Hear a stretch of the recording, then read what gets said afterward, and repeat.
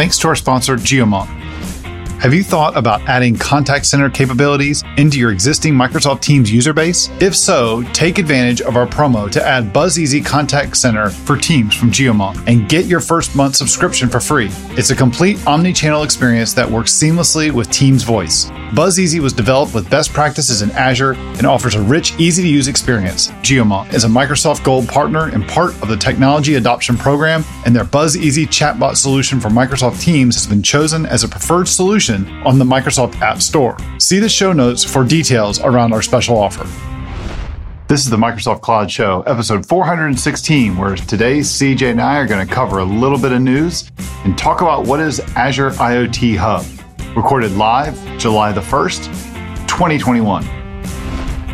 Good day to you, Mr. Johnson. How you doing? I'm doing good, man. I'm doing good. Unlike our last show where you tried to put us into July with our introduction, I'm actually going to say we are officially in July. It's July the 1st today for the day the two of us are sitting down and record this episode. How you doing today? I know I just asked you that, but what you been up to, I guess I should say.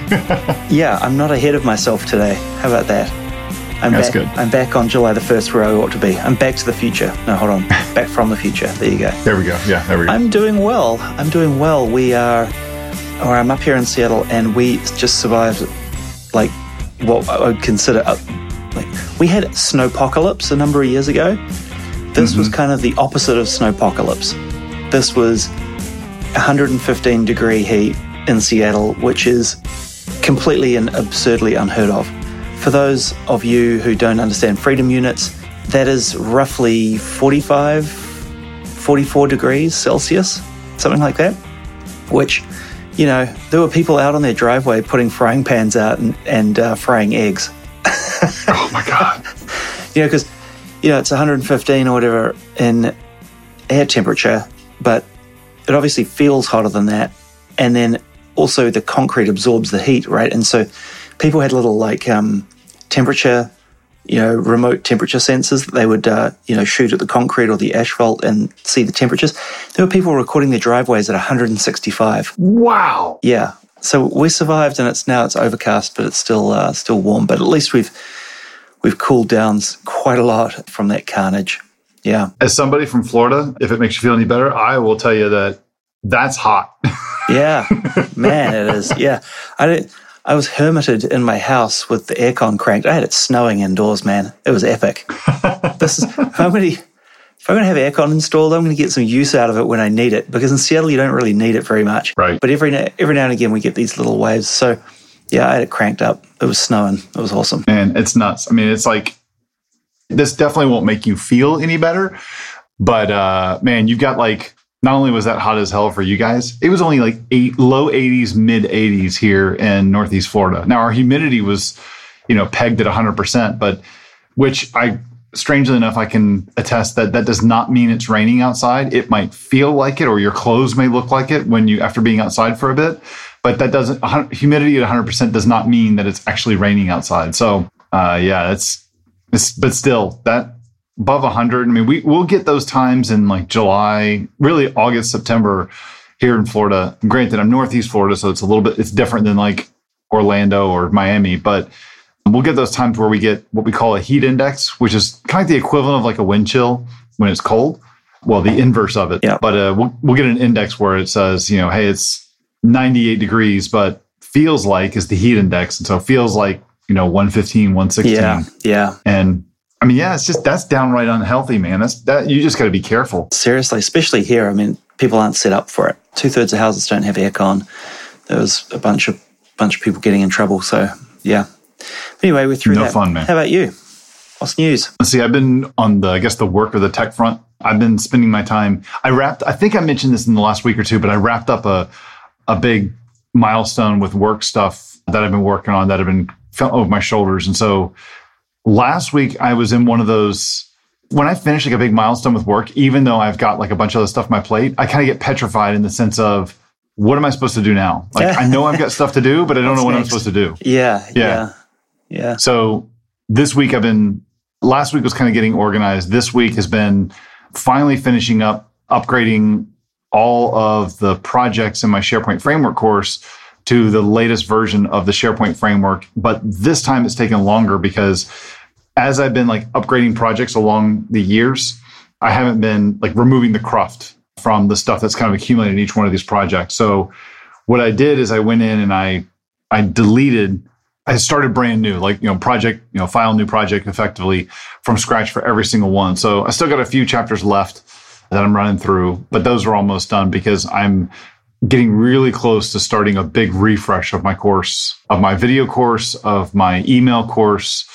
So just there's some stuff that I've wanted to get updated on it to get kind of caught up now that some things have kind of stabilized with SharePoint framework over the last couple of years. And now I have time to do it. So, but I'm really looking forward to diving into it and also getting to work on some other things that I've wanted to work on with Voitanos, some courses, I have a customer survey that I'm actually really excited I'm excited to ask these questions to find out what people want and what they're interested in. Is you always have ideas about stuff, and then you start asking questions going, oh, I'm completely off base. Yeah.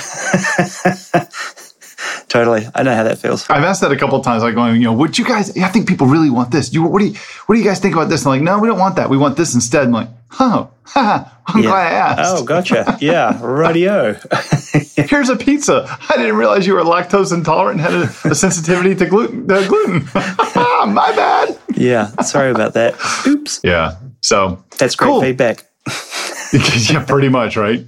Hey, so today we got two things we're going to do. We have a couple news items that we definitely want to cover, make sure people stay up to date on some of the latest stuff going on. Some security stuff, mostly some security stuff around here, and then some stuff for the 5G, people who are freaked out about 5G to scare them even more.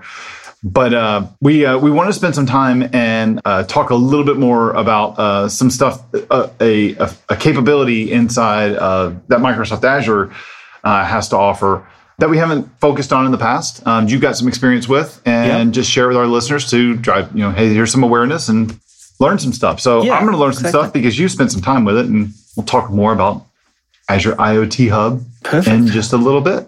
So sounds good to me. Let's start by diving into some news. This episode is brought to you by ShareGate.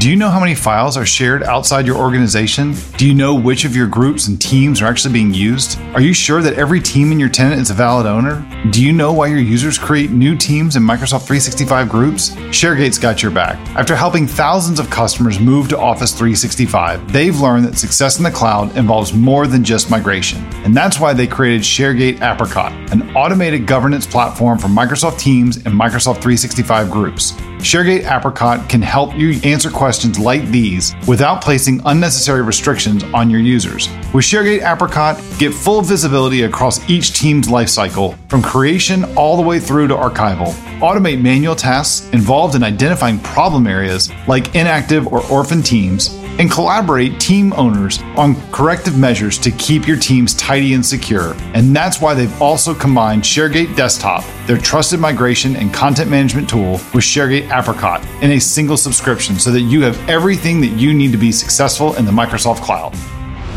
Back to the show. All right, CJ, would you like to kick us off with a bit of news here? Sure. I will go with quite an interesting piece of news I came across this morning. Do you remember some time back I mentioned that there was somebody at Microsoft who got caught generating Xbox gift cards and had taken $10 million worth of Xbox gift cards? Mm-hmm. There is an article that we'll link to up here on Bloomberg Business Week, which details how an engineer, a fairly junior engineer at Microsoft, who was testing the store, so store code of pretending to buy things, making sure the purchasing process worked correctly, all of that, went about defrauding Microsoft of over $10 million worth of Xbox gift cards. And it talks about how he did it. And it's just an interesting read. And, like many of these things, I won't get into all the detail, but like many of these things, it started off quite innocently. Like he just sort of realized that these codes that were being generated in the test system when he bought stuff were actually real, what is called 5x5 codes. Those 25 string letter sort of product key looking things were actually real, and that they were worth money, and he could go sell them. And things spiraled out of control from there. And so over the period of 2 years, he ended up generating over $10 million worth of these things, and anywhere between $10 and $15 or something, or $10 and $100. He ended up buying 152,000 of these gift cards. Oh, wow. In the test system. And then I think went on selling those codes and for Bitcoin, essentially. So wow. It's a good read about how, things went a little sideways for this guy. But there are interesting stories like this that pop up inside Microsoft all the time. Like there was one guy who started back in the days of buying per proc licenses for SQL Server, and you could buy them at the company store at employee prices, and it was like, I don't know, $200 or something, and he was selling them out of the back of his car for $12,000 per proc, and it was a little bit suspicious that he was walking out of the company store holding literally a stack of boxes like that he could barely hold between his chin and his extended arms of SQL Server per processor license boxes. You're like, gee, do you think? Wonder. Do you want to ask a question maybe, or at least just go to your manager going, is this legit? Yeah. I mean, the fact you used to be able to do all that stuff at the company store. But anyway, cloud has sort of changed a lot of that. But anyway, that's, have a read about this guy who defrauded Microsoft. And if you get an opportunity to do the same, just remember this guy. I don't know why that reminds me. There was a tweet that was going around earlier this week. I don't know if this has any truth to it because I've never been a serious customer or somebody involved in this. But you know how Oracle kind of has a reputation for being expensive and not very... fleecing its customers? And not a very simplistic deployment rollout stuff? Yeah. Did you see the tweet that Deutsche Bank said that they've selected Oracle Cloud to reduce their costs for simplicity and to reduce costs? And someone wrote back or retweeted it, was going, and you chose Oracle. Yeah. I mean, I don't know if that's fair, but I just found it funny. So yeah, I know what you mean. That's right. So that's interesting. So I have one here about LinkedIn, and this one is a little contentious. I'll let you decide if you think that this is a fair representation of what happened. But in the last, so there was a breach of about, I think it was 500 million. Yeah, 500 million. Records. Yeah, 500 million records with LinkedIn, which is interesting because LinkedIn has 756 million users on their platform. So 500 million, there was a... So it was just the recruiters? The recruiters and the in-mail people. That's right. So they said that this wasn't a data breach back then. It depends on how you look at it. I'll come back to that in just a second. Well, this, in addition, just in the last week, there apparently has been yet another second breach. Again, breach is a contentious term, at least in this context. You have to decide if this is a breach. But there's a second breach that has happened with 700 million users. Now, that is 92% of the entire LinkedIn user base. So I know 700 million sounds big, but 92% is kind of the one that you want to pay attention to there. Yeah. This database that this guy has created is for sale on the dark web with records including phone numbers, physical addresses, geolocation, and inferred salaries. He obtained the data. He posted 1 million records of this 700 million. He posted it in a forum. I can't remember exactly where he did it, but he posted it in a forum. I have a link to this article on 9to5mac.com in our show notes. But people went through and they looked at it, and they looked at the 1 million records, and it looks genuine and up to date.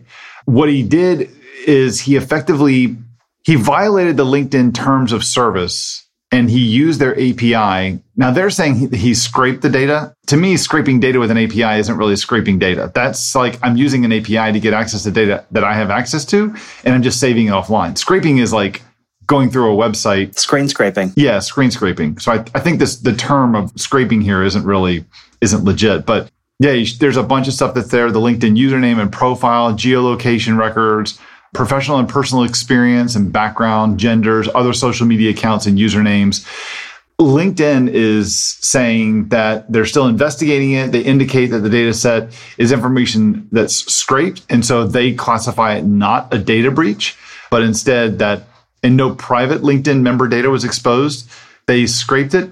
He scraped the data, which is a violation of terms of service. Right. From my 2 cents, if you've got access to rip that much data off and you can share it, then I don't know if that's a breach, if that's a misconfiguration or what. Like, so to me, I don't consider it a breach if I go in and I create an Azure AD account that is given application permissions and I grant consent to that API and that app on behalf of all the users in my organization. And then someone uses the app ID and secret to use Graph to go get all of the contact info of everybody in my organization and then turns around and sells it. That to me doesn't sound like a breach. That to me doesn't sound like a flaw with Azure AD, Microsoft Graph. That sounds to me like it's a security misconfiguration. Yeah. Yeah, that sounds like that's a human error. I mean, it's not, if I don't want you to break into my house, I'm not going to give you a key and the code to my security alarm while I'm out of town for a month. I can see where they're coming from on this.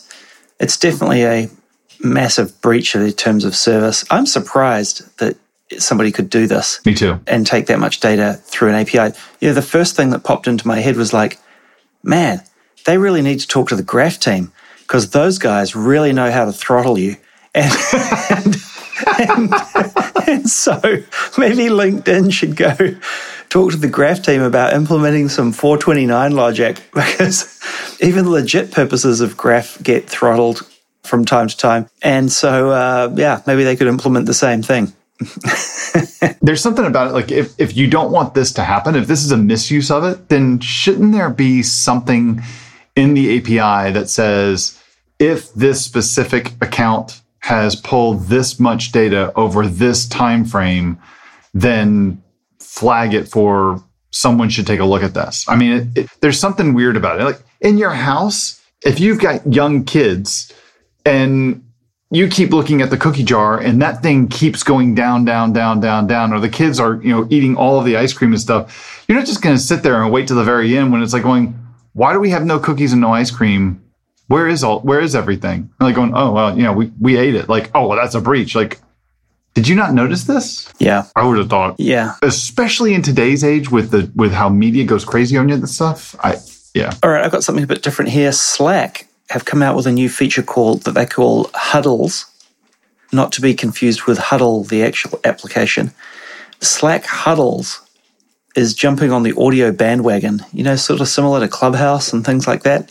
So now in Slack, you can have audio channels that are sort of persistent, I guess, and then people can just jump into that audio channel. It's like I think it's kind of like a meeting that's just always on. That's what it sounds like to me. It looks like Discord. It looks like the Discord audio chats where you just kind of jump in and jump out instead of having to schedule something. Yeah. And their view on it is that you can have these channels that are sort of like the water cooler channel, or, people can just pop into audio channels and it's they're open and sort of mimic somebody like walking by your office and just sticking their head in the door or at your desk or whatever and asking you questions, or just informally meeting, or not informally, I guess, maybe in an ad hoc manner meeting. So kind of interesting.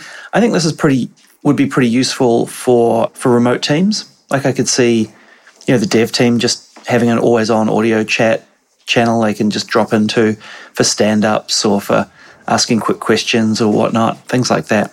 So I can see why they're doing it, trying to create a better solution for hybrid teams or people working remotely. That's kind of nifty.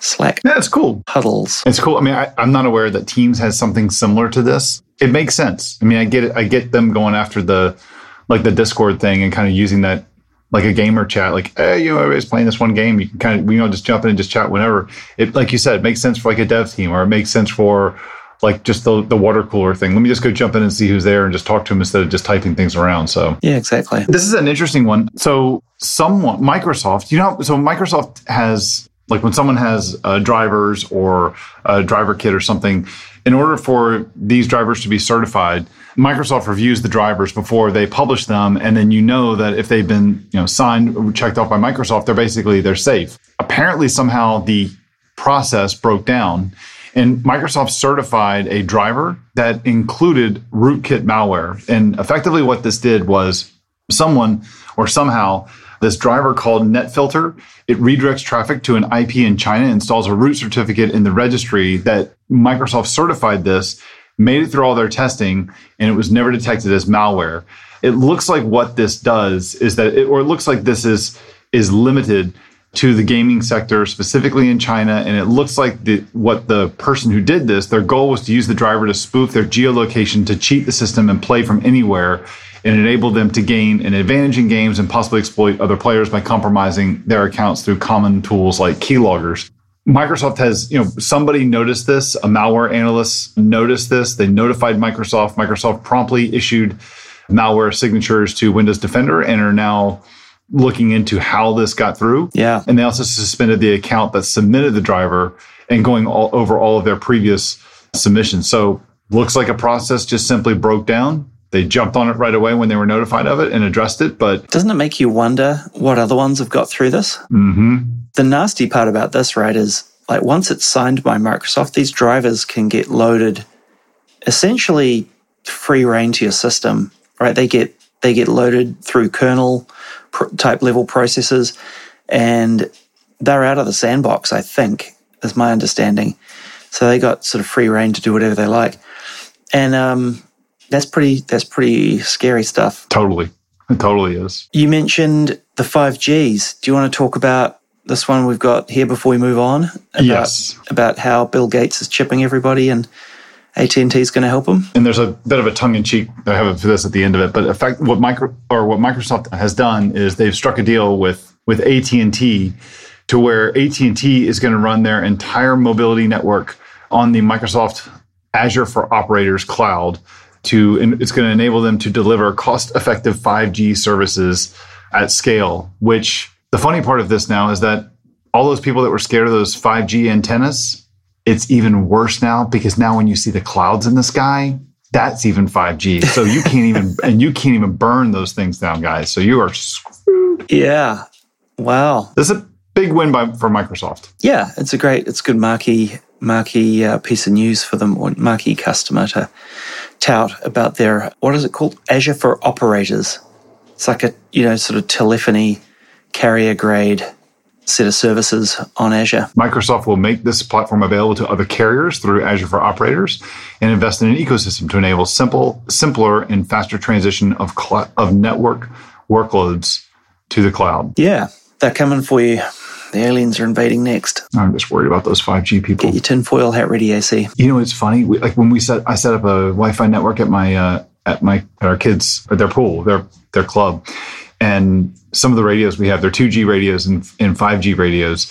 And somehow this came up. They were like, yeah, we noticed the Wi-Fi is so much better. We had a meet this past weekend. Like the Wi-Fi is so much better. I'm like, yeah, it is. And I'm going, man, have you heard anything? What do you know about that 5G stuff? And I'm like, oh my God, here it comes. Like, what do you mean? Like going, is that stuff like safe? I'm like, well, you better be careful, because, there's a lot of phones here that are actually connected to the 5G network that we have here or the 5G signal that we have here at the pool. And they're like, are you sure? And I pulled up the app and I'm like, yeah, check it out. In fact, what's the name of your phone? Oh, you're Janice? Yeah. You got one of those new iPhone 12s. Yeah, you're actually connected to the 5G radio, not to the 2G radio. And they're like, she's like, is that safe? I'm like, oh my God, GTFO. Yeah. Oh, well. Anyway, cool. So that's all the news that we wanted to cover. Now, let's learn something. Sounds good. This episode is brought to you by Raygun. Are you under increasing pressure to ship code faster than ever before? Then it's time to work smarter with Raygun's modern approach to error and performance monitoring. Raygun gives you instant visibility into the health of your software. And what makes it so unique is that not only it tells you when something's gone wrong, it shows you exactly where it's gone wrong and how to fix it, right down to the line of code. Made by developers for developers, Raygun has built a suite of monitoring tools that are used and loved by thousands of software teams every day. Monitor every corner of your tech stack with widespread language support and native integrations with GitHub, Jira, Slack, Bitbucket, Octopus Deploy, and more for even greater visibility. Visit Raygun.com to resolve issues faster and to deliver flawless digital experiences to your users. That's Raygun.com to get started on your 14-day free trial with plans starting from as little as $4 per month. And now, back to the show. All right, CJ, I'm kind of teeing you up on this because I know a little bit about this, but I don't know much. And what we thought we would do, hey, look, cards on the table. you and I, we just like everybody else, human nature, you just kind of fall into routine. And we've been doing a lot of news shows in the last couple months.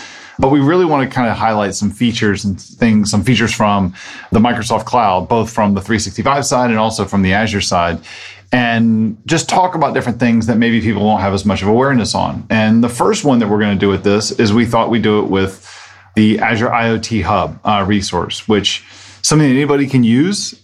And we chose this one because you've got some experience using it lately. So let me just start off. And this is going to be, I like the way that we set this up because the idea is that I'm going to play the role of not knowing too much about this service and you knowing more about it. And I don't have to fake it all that much because I really don't know a whole lot about this service. So we're in a perfect situation.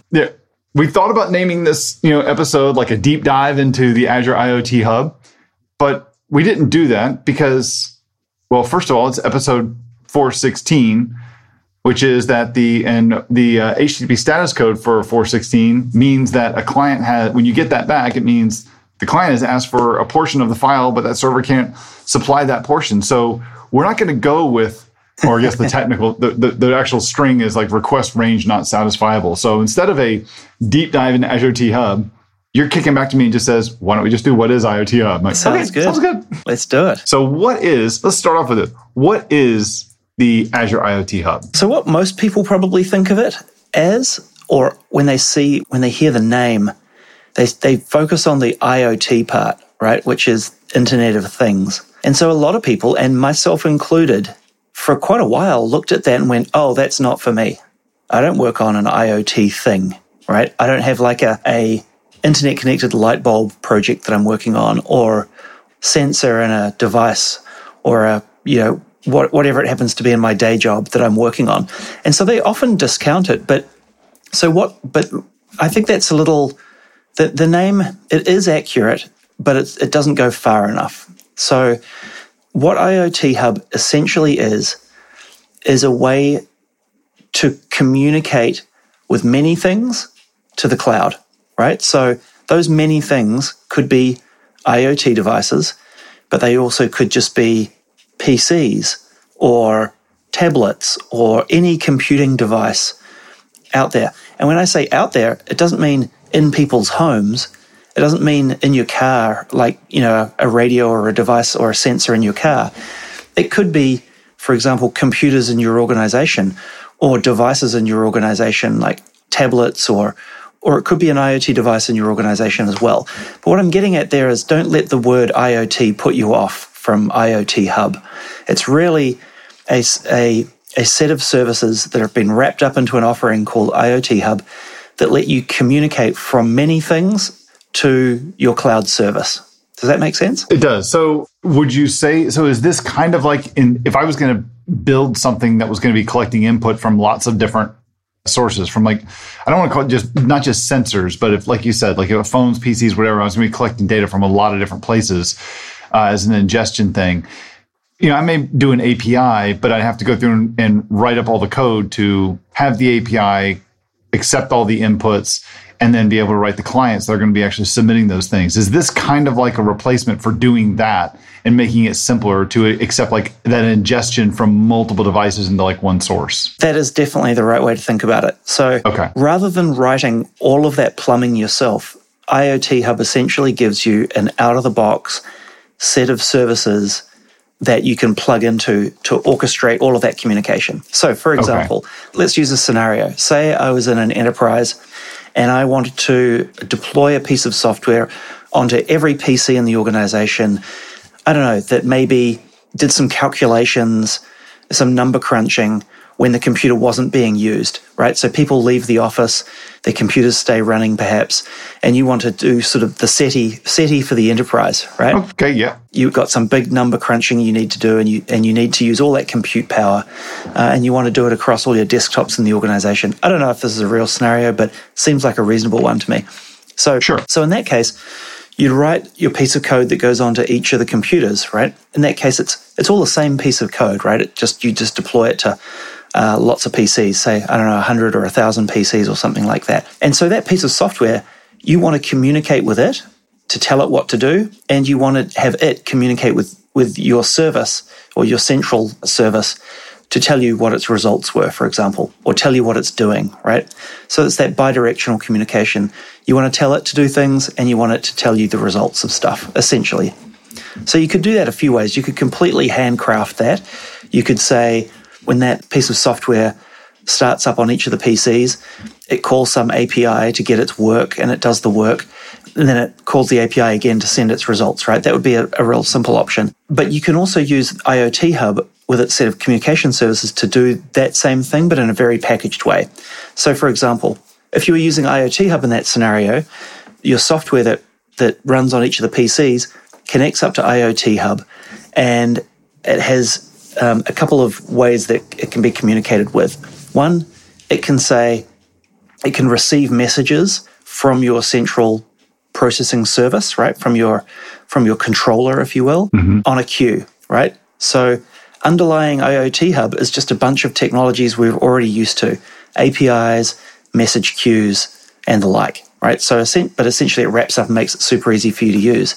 So each of those pieces of software, as they spin up and run, they can connect up to your IoT Hub. They get connected to a queue that it can receive messages from your central processing system, and it can send messages back up to the cloud. So you don't have to worry about dealing with like authentication, for example, or the message bus system underneath.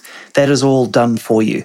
All you do is register each instance that you're going to deploy in IoT Hub, and you say, they call them devices, right? Because it's kind of got that IoT flavor on things, but essentially it's, clients or devices or instances or whatever. And it gives you an ID and a key, like a username and a password, right? And the thing that you're deploying gets that, essentially that username and password, that key, and it uses to connect to IoT Hub. But you can do that. It can be key-based, it could be certificate-based, or it could be token-based. There's a bunch of different ways of doing the auth. But once it's connected, then it's connected to a message queue, essentially, and it can receive messages from your central processing system.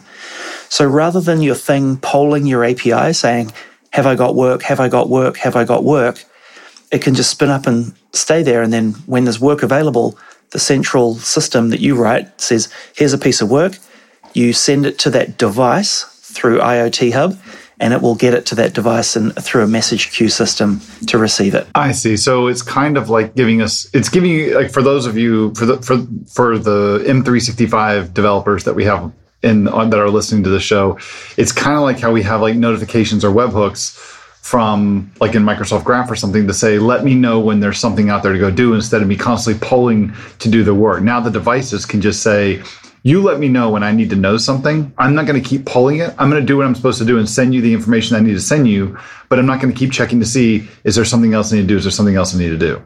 Okay. They call them messages in queues, right? Or in IoT Hub. You send a message down to the thing that's running, and that message could be anything you want. It's just a JSON payload type message. It could be a message that you define that just says, hey, do this thing. Or it could also be, hey, what's your status, right? Are you processing something right now? And so it can be a message and a response as well. So an RPC call, remote procedure call, right? It sends a message down to the thing that you've got running and says, what's your status? And that thing responds with, hey, I'm busy right now. I'm processing job, 1, 2, 3, or whatever it happens to be. Okay. You could build all of this like yourself, right? You could do it all with underlying APIs, with message buses, all of that. But what I liked about using IoT Hub in a couple of projects now is that it wraps up a lot of that for you. So it deals with auth, right? And it deals with the connection aspect of this as well. So let's say, for example, those computers were not sitting on the same network as your central processing system, right? The thing that's orchestrating and sending jobs out and stuff like that. Say those were on employees' laptops somewhere else, maybe at their houses or sitting in cars, like maybe it's a laptop in a cop car, for example, something out in the field on a different network. Then you've got problems of how do you communicate with that thing, right? Because you've got the internet starts getting in the way. You've got firewalls and routing and all of those kinds of things to deal with. What IoT Hub does, and by using message queues, is decouple those two things in such a way so that when the thing starts up, when the deployed piece of code starts up, it connects out to the cloud rather than the cloud connecting into it. So you don't have to deal with things like inbound ports being opened in firewalls and all that sort of stuff. The piece of code that starts up on that laptop, when it starts up and connects up to IoT Hub, opens a channel out to IoT Hub and keeps it open, right? So there's a persistent message queue-based connection up to IoT Hub that then you can, when your app that's orchestrating things says, I've got a job for you, it just pops it on the queue and IoT Hub will get it and route it down to that device over that open connection. So it makes it super easy to connect to pieces of code and send it jobs and get information from it when networking things get in your way, like the internet. So it definitely sounds like it really does simplify some stuff for you. I mean, stuff we could build by hand, but it simplifies the concept of like when I, from the central piece that I've built, and I need to talk to car number 123, or I need to talk to PC number 567. Exactly. I can just call it by its ID, and IoT Hub's like going, oh yeah, he's here. I know that I can send the message right to him. Or when he wakes back up and reconnects, I'll send the message to him. I don't get the message. You don't have to worry about that stuff. Exactly. Yeah. So in IoT Hub, the concepts are devices, right? So you register devices. But in my use cases, I've used it for things that aren't devices, right? They're just pieces of code that run in a bunch of places. So that many-to-one kind of communications, or that kind of concept. So you register them as devices. They get an ID and a secret or a certificate you could use for auth or whatever. And then when those things spin up, they connect up to IoT Hub. They start getting their messages. They can start sending up their results. There's some other sort of nifty capabilities that come with this, right? So communication, authentication is one. Communication is another. But then a third one is, how do you configure those things running, right? So, for example, say you deployed 1,000 of them. Each time you want to make a change to the configuration of them, you don't want to have to run around to those 1,000 PCs or 1,000 devices and change the app settings file, right? You don't want to go tweak its config file with some new configuration. So one of the other things that IoT Hub gives you is a way for those devices to query for their configuration. And it will reach up to IoT Hub and say, hey, I'm device, after it's authenticated, obviously, I'm device, ABCD, can you give me my configuration? And so rather than having an app settings JSON file full of config, your thing on the laptop or the device starts up, connects up to IoT Hub, says, I'm device ABCD or whatever, give me my config, and it'll send a payload of configuration from IoT Hub down to your device. So that means that you're able to, across all your devices, manage their configuration from IoT Hub, right? So you could give them all sorts of different configuration. Whatever you would stick in app settings JSON, for example, is a good way to think about it. In a .NET application, any of that config you could do through IoT Hub that it didn't need for startup, at least, right? It was sort of post-startup configuration. So that could be, it could be throttle limits, like don't use more than X percentage of the CPU that you're running on to do this computation, for example. Or it could be, these are the types of jobs that you're going to need to be configured to run. And so that can be configuration that's passed down to your device. And so they call this digital twins, right? So in IoT Hub, you might hear this concept of called a digital twin. It's kind of that representation of all the configuration and of that device stored in IoT Hub. I just think of it as config, essentially. Yeah. But equally, another part of this is the opposite. So is status of what's going on, right? So like I said earlier, you could send a message down to the device and say, hey, what's your status? And it could respond back. But another way you could implement that is for the device to update its status periodically and for it to go into its digital twin in Azure IoT Hub. So it sort of sits alongside configuration, right? But it's a set of properties about itself. You could consider it config, but it's just a bunch of data about the device. So that could be status, for example. It could be, say, I've used it for reporting all the environment details of the thing that it's running on. So in my case, when I used it last, it was reporting on what version of Windows, exactly what patch level it was at, what version of the .NET framework and runtime was installed, how much memory, what type of processor, what the install location of the software was, all of those kinds of environmental things. When the code booted up and ran and it authenticated and did all that stuff, it also sent that status or that state information back up to the cloud and saved it in IoT Hub that way.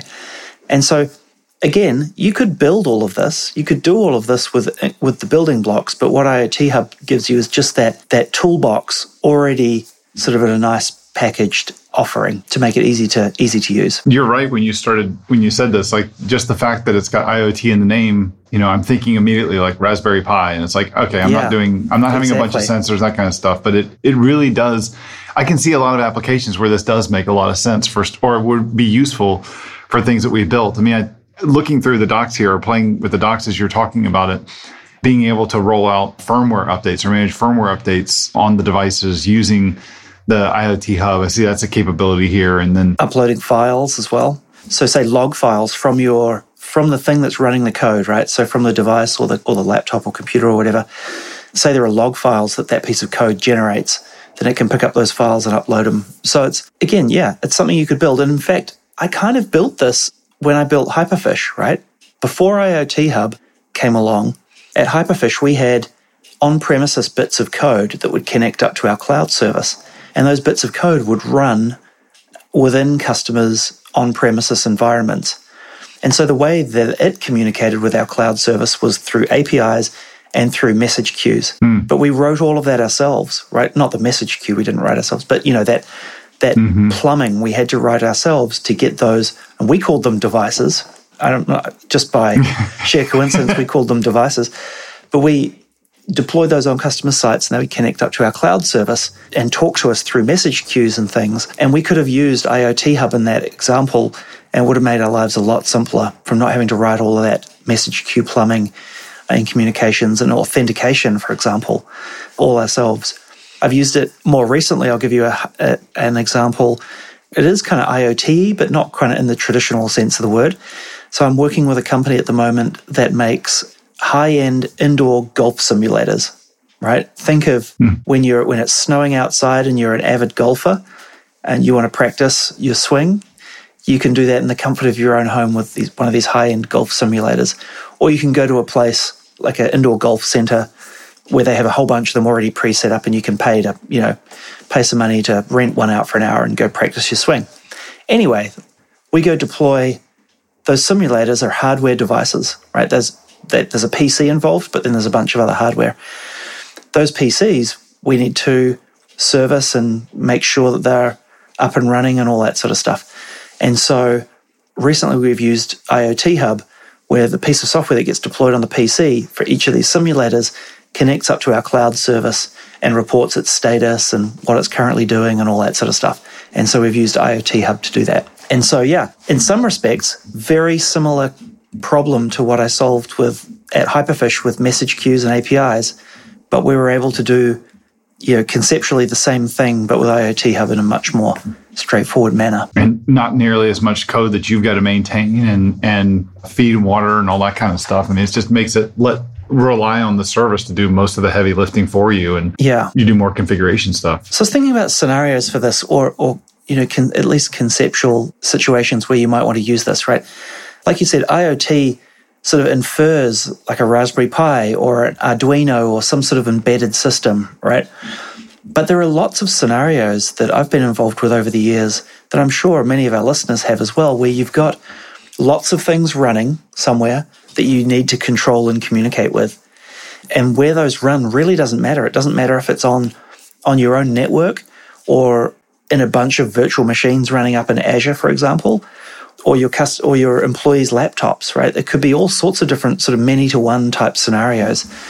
And I think IoT Hub is it could be a suitable choice in those scenarios because it just, it wraps up a bunch of what would take quite a bit of work to write yourselves. Looks like a lot of stuff you can also control an instrument here. They've got a bunch of different SDKs from from .NET, Java. Yeah, that was the mix of Java and .NET. So yeah, .NET, Java, Node.js, Python, and REST, and they're all, and C as well. And they've all got different SDKs for both stuff running on the device or the service or a management API as well. So it looks like, and support Azure PowerShell, Azure CLI, just a classic Azure service you would expect, like just a full, well-rounded, full offering here. Yeah, and it's pretty easy to use. Like I did it with C#, and you include libraries on the client and you include libraries on your cloud service project or whatever. All you really need to give to the client is however it's going to authenticate, like a cert or that key or whatever, and you configure your connection using that, and away you go. And then listen for events and all the kinds of things you'd normally expect. But underneath the covers, it's just wrapping up a bunch of existing technology and making it simpler for you to use. So if you really want to get into it, then you can dive into like how the connections are made, like using AMQP or MQTT or just over HTTPS or whatever. And it's not black magic underneath the hood. It's, existing tech that you can look into. They just sort of wrapped it up for you. That's cool, man. Yeah, it's really nifty. So I guess if you're thinking about or you're building a service that needs to communicate with many other bits of code running somewhere else, then IoT Hub might be a suitable choice. I guess one last thing I'd touch on this is when all those things out there are running and they want to send data back up to the cloud or back up to your service, they can do that. But what do you do with that data once it's in your service? Typically, you want to do something with it. You might want to store it or process it. And I guess the last service that I'd mentioned or capability in IoT Hub is really about routing those messages from your devices or from your clients to various places in Azure. So you can do things like when messages come in, you could route them to Event Grid, for example, or to Logic Apps or Stream Analytics or somewhere like that. So as all that data is coming up from your devices, that could be telemetry data or status data or whatever, just any sort of message you want. This could be sent up and then routed to the right place inside Azure that can be then picked up by other pieces of your application. That's cool. Yeah. I appreciate you sharing this with us. Well, sharing it with me at least too, but sharing it with our listeners. I mean, I definitely learned something from this. And yeah, hopefully it's been useful. It's one of those topics that I hear about it and I know that it's been talked about. Microsoft talks about it a lot, like at conferences, and I see other developers talking about it. But like you said, like we started off with it, IoT in the name just immediately makes me think that, I don't play in that space. And so this isn't for me, but now I can see where this would be useful. I can see where I have a whole bunch of jobs that need to get done. And I want to scale up a bunch of containers to be able to do this, like using ACI. And maybe I want to be able to, as they're doing their work, when's the next thing I need to do and all that stuff. So I can see a definite use for this. So nice to cover one of these and nice to kind of hear some real world use for it and stuff. So thank you very much. Yeah, hopefully it's sort of demystified it a bit and that it's not just about little chips and devices in your fridge. Yeah, exactly. Yeah. Well, I mean, and the point of this too was to give our listeners just some awareness on it. And so you may be working on a project going, this actually might be something that would solve a problem or make our lives easier in our current project, so they can go take a look at it and at least they know more about it, see if it's something they should even, consider. Nice. Okay. How would you like to do some picks this week? I always love picks. AC's Voitanos delivers on-demand video-based training for developers on the latest SharePoint extensibility model from Microsoft in his course, Mastering the SharePoint Framework. Back to the show.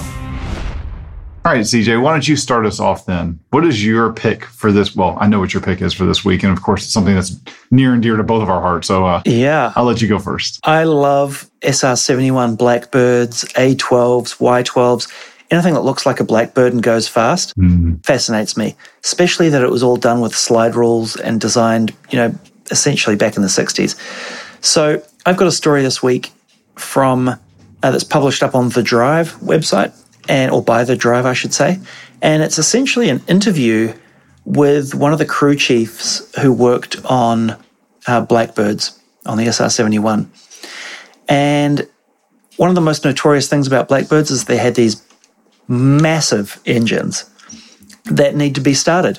And the way that they started was you got to spin them, you got to get them spinning, and then you essentially squirt some liquid into it that ignites immediately with contact with air. I forget the name of it, begins with a T. It's like Tetris something or other. It just sounds like it's going to explode. Like the name sounds like it's going to explode. Anyway, so they'd have these TEB shots. TEB was the acronym. And they'd shoot a shot of TEB into the engine, which would hit air and explode and start the whole combustion cycle, right? But they had to get the engine spinning to start with. And these were big engines, and they had to get them up to quite a speed. And so when these Blackbirds were sitting on the ground, they hooked up essentially triethyl borane, Teb. There you go. You found it for me. There you go. They hooked up external engines, right? Much like you would on a modern airliner, right? You'd hook up an external power source, for example, when it's on the ground. Except this case, it was, hooking up a actual set of engines to the SR-71, like petrol engines to the SR-71 to start these, to get the engines spinning. But it required two of them in concert, right? So the start cart, right, the cart that they rolled up to the outside of the SR-71 had two of these big Chevy engines in them. I believe they were Chevy engines. And they'd crank them up. And they have to get them going like full noise to be able to produce the power to turn these engines and get them spinning at the speed that they needed to.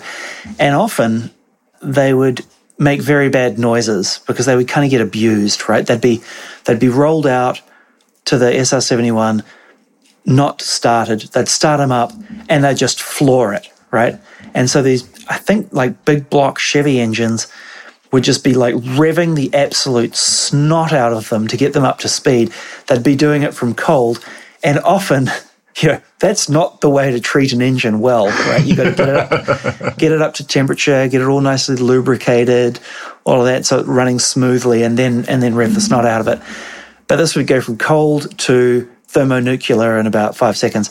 And often they would, put a leg out of bed, as I call it. Like, one of the pistons would start wobbling a little bit, and then boom, you've got one of the rods would be poking out the side of the engine and blowing an engine. But anyway, it's just a really interesting interview with this crew chief who worked on this and would often rev the snot out of these Chevy and Buick engines, I think they were, and often would they'd be leaking vital fluids onto the tarmac or blowing up or doing whatnot. But they'd keep their foot to the floor because once you'd popped a Teb shot into one of these engines, it was kind of almost like a point of no return.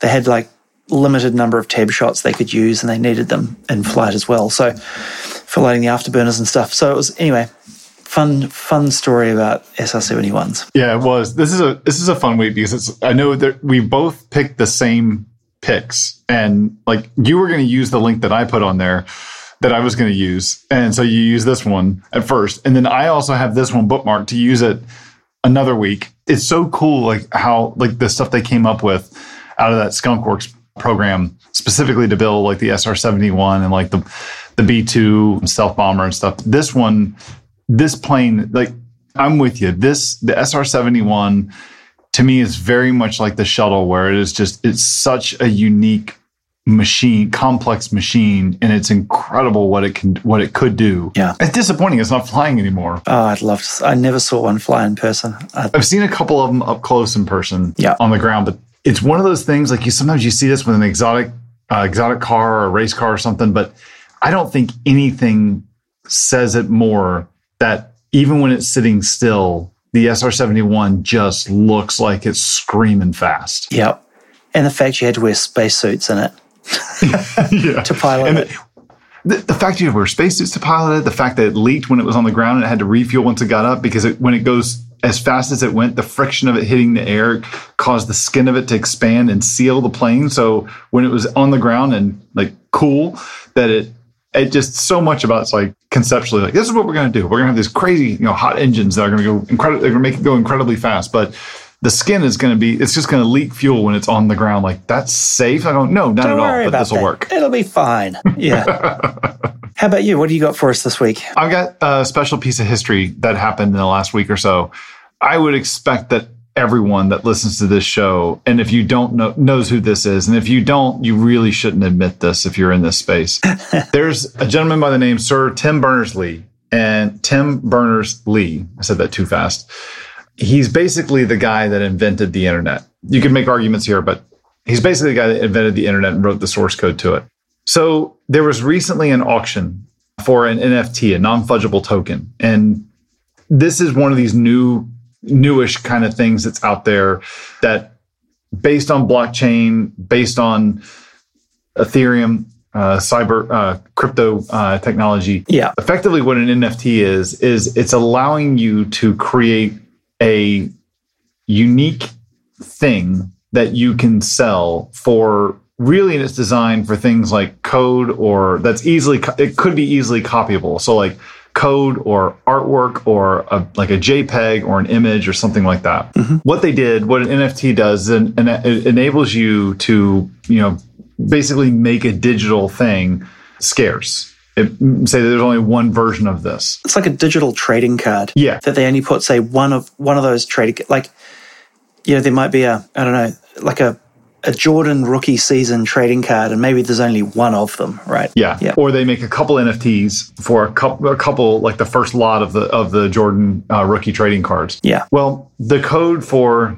the internet, the code for the World Wide Web, was made into an NFT, or they have an NFT of it, and they sold it to auction on Sotheby's recently, and the winning bid went for $5.4 million. I'm sad to say that my bid did not win.